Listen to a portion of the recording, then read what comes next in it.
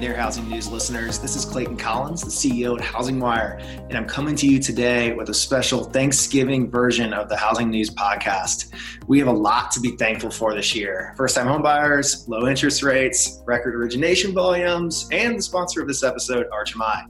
With interest rates at historical lows, refinances are booming.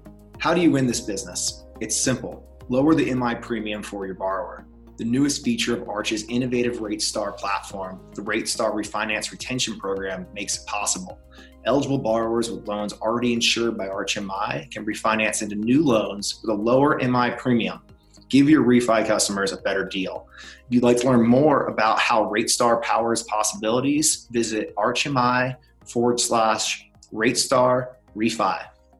We're also proud to share that Housing Wire is now a member of the industry syndicate. Check out the app on Apple or Google and join the community today.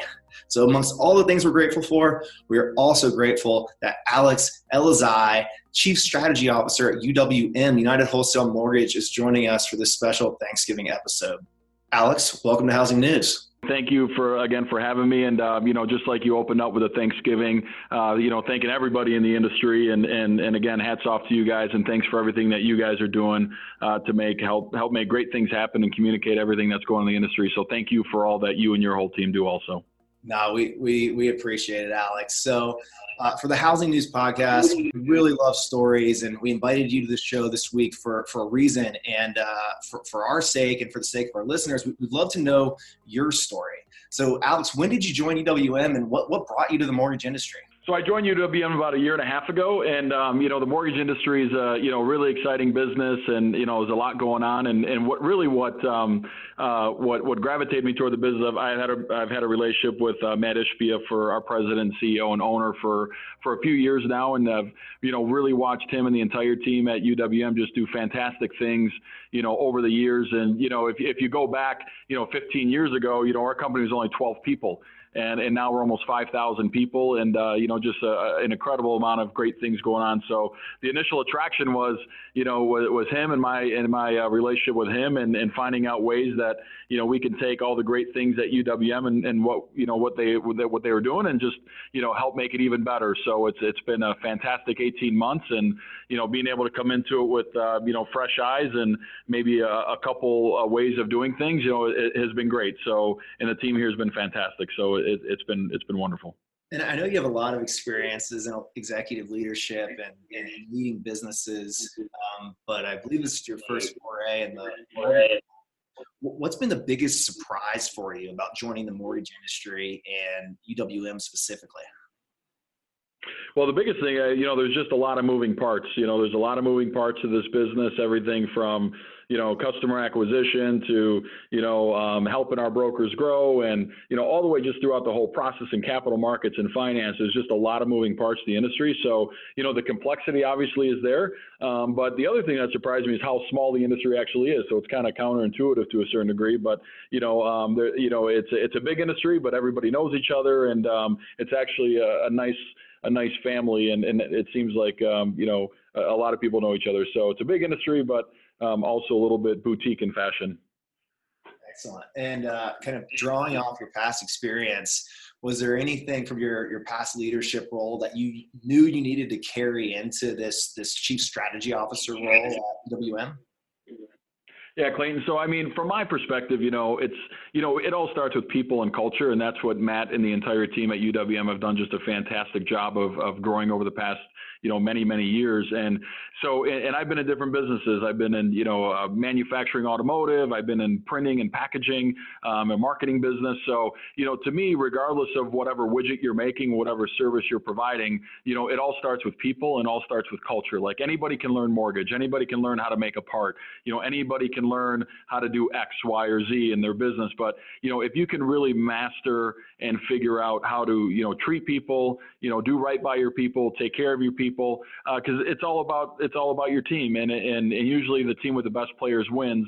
So what we try to do at United is really, we hire the people who have the best work ethic. We hire the people who have the best attitude, who are coachable, who are good team players. And then we take those people and we grow them and we develop them, we teach them mortgage. So, we think that that's just a much better way to do it. And at the scale that we're growing, it's exciting to see us bringing in so many great people from different backgrounds and being able to provide, different types of, thought processes or ideas on how to challenge how we do things and make us even better. So, even though I've only been here for 18 months or so, I think it's actually a benefit to some degree to, not only for myself, but even for the new team members that we're bringing in to come in with, just fresh eyes on things and look at it.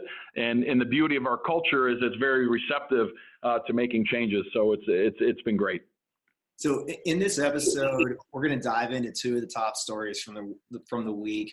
One's about origination volume and the purchase and refi mix in 2019. The other's about the recent conforming loan limit increase. And so before we get to the articles, I kind of want to go back on that comment about the focus on recruiting and bringing people in from outside the industry. How are you getting newbies to the industry up to speed on what the conforming loan limit is? Like, how are you teaching them the industry and making them effective as kind of new entrants as mortgage professionals? Yeah, so I mean, we have a fantastic training and development team here, and again, it's just we're really big on communication. I mean, just a small example of what we do, like all 5,000 people here, we're all in one building. So our ability to communicate effectively and quick is tremendous. It's a major strategic advantage of ours.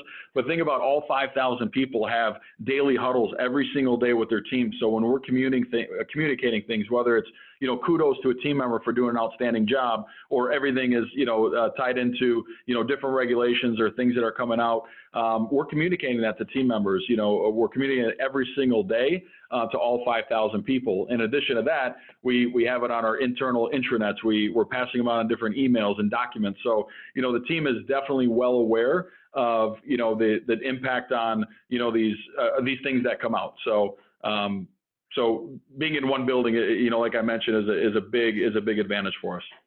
That is absolutely wild that you're able to pull off daily huddles for every team. I imagine for some people that's not a cultural fit, but for others it works really well. I imagine. Do you see that some people just aren't cut out for that level of communication? Well, it's interesting because you would think traditionally, like, yeah, you're going to have some follow-up, but the reality is so many people that it's just part of how we do things. So when we're hiring people, 65% of everybody that we hire come from internal referrals.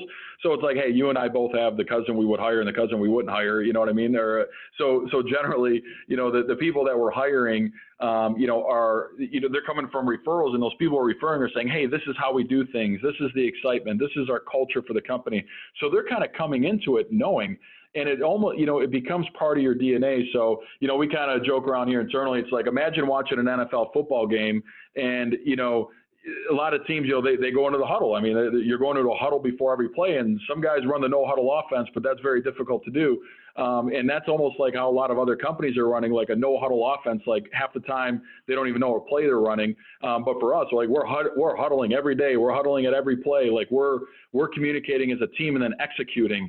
And I think it's a big advantage. And yes, all 5,000 people every single day, they're in their own unique team huddles, which are made up of 10 to 15 people with their direct leader, and they're standing 10-minute meetings, 10, 15-minute meetings. But it's a big advantage for us. All right, Alex. Well, thanks for some of that background. We know all of our listeners are making their families suffer through housing news today as they're trying to sit down for Thanksgiving dinner. So let's get to the meat of it. So the first article that we really want your perspective on was an article that one of our editors, KK Howley, published on Monday. And the NBA adjusted their 2019 origination volume estimates to over $2 trillion. And that's made up of $1.25 trillion purchase, close to $800 billion in refi volume. So that's like a 61% like purchase mix. So how do these views on national origination volume align with UWM's views on 2019 projections? Yeah. So first of all, I'd like to say it's been a fantastic year for everybody in mortgage. I mean, there's been a lot of moving parts. Rates obviously has been down, which is driving a lot of volume. But it also overall, it's been a great year.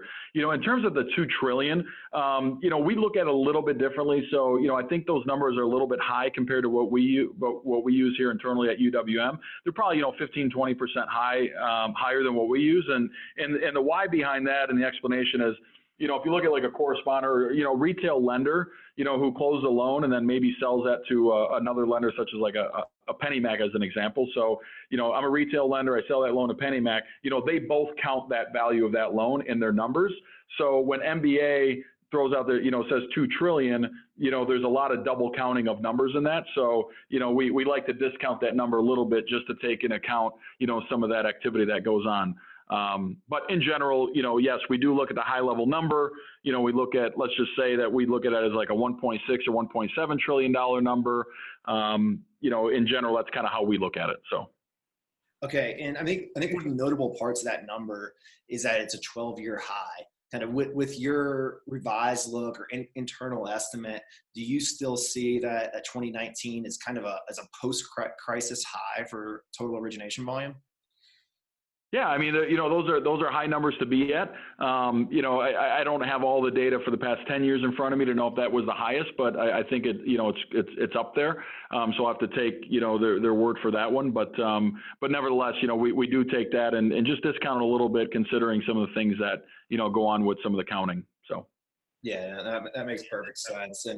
And what's your kind of perspective on the purchase refi mix? I know UWM, you're working with brokers across the country. Are you seeing that a similar ratio of approximately 60% purchase, or your numbers kind of vary from that based off your origination? Yeah, so I mean, I think those numbers are pretty good across the board. We are a little bit higher than that, here at UWM in purchase, and and the why behind that is mortgage, wholesale. The mortgage brokers are traditionally higher in purchase. It's the best place for a borrower to get a loan. It's the best place for an LO to work. They're in their local communities. They're working with local real estate agents. So borrowers are typically going to want to work with a mortgage broker when they're buying a home versus a direct call center or something like that. So our numbers are traditionally a little bit higher than the market averages. So yes, we are higher than 61% on that number. So. Okay, that makes sense. Well, let's use this kind of as an entry point to talking about some of the trends that we've seen in wholesale this year. And I'm not coming into this conversation armed with year-to-date metrics on wholesale origination volume, but I know that's a metric that UWM tracks very closely. So can you give us some guidance on what percent of total origination volume estimating is coming from the wholesale channel? Yeah, absolutely. So, I mean, if you just take, we'll kind of consolidate the numbers just at a high level, but if you look at a 1.5, just for simple math perspective, if you look at a $1.5 trillion market, wholesale is about 20% of that market. It's up from 17% last year. So in 2018, wholesale was about 17%. This year, we'll finish around 20%, which is a big increase. That's over $50 billion in growth in wholesale over just 12 months. Over 12 months. So if you look at the 20%, that's about a $300 billion market. And, at UWM, we have about 35% of that number, which gets us to like our, over $100 billion that we'll do this year. We'll finish out 2019 at about $105 billion. That's the first time that has ever been done.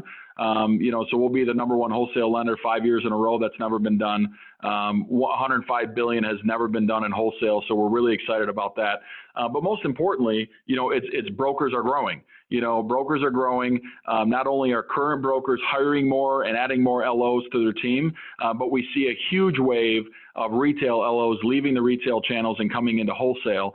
And a lot of these guys used to be in wholesale, right? I mean, if you go back to like 2013, wholesale represented about 56% of the volume in the mortgage space, and then it dropped all the way down about 12% in 2008, and then it started to creep back up. And now we're at the levels of 20%, and we're very, very confident in all the data that we look at and all the things that we do that I'm heavily involved with myself, that we're going to get back up to 25, 30+%. I don't know if it's going to go to 40 or 50 like it did before, but we're very confident that we can get another, 5-10%, market growth in wholesale. So we're really excited about that. And that's, to be honest with you, Clayton, like that is the number that we look at more so than even our own origination numbers, because, we believe that as long as the wholesale channel is growing, that's good for wholesale in general. And if we can, continue to do a great job and earn business, then we got a good shot at getting a lot of that market share. Alex, that is incredible. I did not realize you were at 35% of total wholesale volume and that you're on track to surpass 100 billion in origination volume this year. Wow. Yeah. So what is that? Yeah. And I know you've been with the business for 18 months, but what is that level of scale enable for your organization? Like there has to be a major difference in your capabilities at 100 billion in volume versus where the organization was 10 or 15 years ago, or where competition is at a significantly smaller scale. Yeah, it's interesting because like the mindset that we have here has been generally the same, right? I mean, it's always been a mindset of winning. It's always been a mindset of overstaffing, investment, long-term decision making. So a few of the things that I like to mention is, one of our significant advantages, obviously, we're not publicly traded. We don't have any private equity. We don't have any minority owners or anything like that. So, we're not chasing the month. We're not chasing the quarter. And frankly, we're not even chasing the year. When we're making decisions at our company at the highest levels and Matt is the owner and he's fully committed, and every decision we make is like, hey, how is this going to help us in 2021 and 2022? So we're always investing, we're always growing. So the reason why we can grow at our scales, we're overstaffed by design. So we're always preparing for our growth. So like right now, we're preparing to, how are we going to do 150 billion? And that's what we're going after, for next year as we look at significant growth. So, for us, it's the mindset of like right now, we're hiring 200-300 people a month. So if you think about it, like over the past, let's say 3 months, we hire 700 to 900 people roughly. We're training those people, we're developing those people. We're not expecting anything out of those people today. We're expecting something out of them in 6 months, in 18 months, and then, 2 years and beyond, they're going to be integrated. They're going to be really knowing the business. So it's really a commitment from ownership and our senior leadership team to say, hey guys, we're going to make these commitments. We're going to make these investments knowing that we might sacrifice short-term profitability, but it's in the best interest of long-term growth. So when we look at our IT team, we have, 700, almost 800 of the, the best IT people in the country. And, they're focused on one thing, and that's, IT, development and execution for wholesale only. We're not, we don't have channel conflict. They're not thinking about retail. They're not thinking about correspondent. They're thinking about wholesale, period. You know what I mean? So it's a major advantage for us that we think long-term, and we're laser focused on wholesale without having much channel conflict, without having any channel conflict at all. And so coming back to that number, the goal of getting to 25 to 30% of total origination volume from the wholesale channel, what's the timeline on that goal? And what are the potential hurdles or challenges the channel faces to achieving those metrics? Yeah, so we're really excited about it. I mean, we obviously there's challenges in anything in any business, but we're really bullish on it. Like we are so excited. I've never been actually more excited of what's going on in mortgage and what's going on in wholesale. So, we see all these brokers coming in. We ultimately, I mentioned a little bit earlier, but two facts that we really run our business on is that, mortgage brokers are the best place for a borrower to get a loan. They have more choices, more options. They're in their neighborhoods. They're going to talk to them directly, go visit them. And an LO a mortgage broker is the best place for an LO to work. Again, more choices, more options, can work with multiple lenders. So we believe that the more and more that people are seeing this again, more retail LOs are leaving, retail to get into wholesale. More people, there's more advertising, there's more marketing out there that's going on. So, we're very excited about it. So, we can't control interest rates. There's a lot of things that we can't control, but what we can control is the customer experience. We can control the support we give our brokers. We can control, closing loans from submission to clear to close in, 14, 13, 12 days. as we continue to improve it. So those are the things that are in control. So when we look at us, at our company and being, the best partner, the best technology, the best service, and at an awesome price, when you combine all that, we're pretty confident in our ability to, not only execute on our current business, but scale it even more so. Like, I know we're big and those numbers are big numbers, but, to be honest with you, I feel like we're, there's so much more runway and we're kind of almost just getting started. That's excellent. So Alex, on Tuesday of this week, Housing Wire broke a story that FHFA had announced that they were raising conforming loan limits for Fannie and Freddie to over 510,000, 400 to be exact, for a majority of counties in the U.S. And this story was widely read across all of our origination and mortgage lending and real estate agent and broker readership, something that was clearly of interest, even though it was kind of expected. Like we get this annual November increase that we've grown accustomed to. So one of the things that UWM has done really well is communicate. So I want to get your kind of perspective on the impact of this increase and how you communicated that message to your originator or to your AEs and to your clients, the independent mortgage brokers. Yeah. So first of all, we're really excited about it. We think it's awesome. It went up about $25,000. And, at the end of the day, we view it as just another great option for borrowers, right? I mean, this is all about, doing what's great for borrowers and helping them get into the best loans that are great for them. So, is this a huge impact? Not really that big, but will it help some borrowers, that we're going to be in a jumbo loan, get into a conventional loan? Those are where you're going to get some wins, and it's going to be cheaper for the borrower, and the borrower is going to win. So, we're really excited about it. And then in terms of communication, we actually started prepping for it last week, so we expected it was going to come. We didn't know exactly what the number was going to be, obviously, but, our whole team was prepped for it. We had all of our sales teams that were already prepped for it. We knew how we were going to run the play. We had our huddles. We knew exactly what we were going to do. And we actually, we implemented it same day. So we were able to, all the loans that were, we were able to implement that change day one, basically. So our capital markets team being ready to do that. We're the first and only lender in the country to be able to pull it off that quickly. So that's, again, the advantages of speed and execution and having all of our team members here and executing quickly. So let's kind of take this to the tip of the spear and hopefully get some advice for the originators and real estate agents that listen to the show. How should they be thinking about this change? How should they be communicating to their referral sources, their home buyers, their borrowers? What should originators and agents be doing with this knowledge? I mean, I think every originator is just reaching, number one, they're probably looking at their pipelines and saying, hey, was I talking to a borrower who, I was probably going to put her in a jumbo and now I can move into a conventional loan and save them some money. I think that's probably play number one. And I think that they're reaching out and I think they're talking to the real estate agents. They're talking to, they're sending out their marketing and their social media saying, hey, if you're considering this kind of loan, this is what the new loan limits are. Come to me. I can help you out. I just think it's a general communication. Again, not that huge of a deal in the big scope because it's only up $25,000, but it's still an increase. And I think it makes it's better for borrowers. And I think mortgage brokers are going to use that to their advantage to just reach out to their, current clients and prospective clients and, try to use it to their advantage as much as possible. So kind of thinking of that, the industry has some lenders that specialize in the jumbo product or have an average loan size that kind of leans more toward jumbo. Is this 5% increase or so a negative to any players in the market, or is this kind of like de minimis and something everybody just knows to deal with?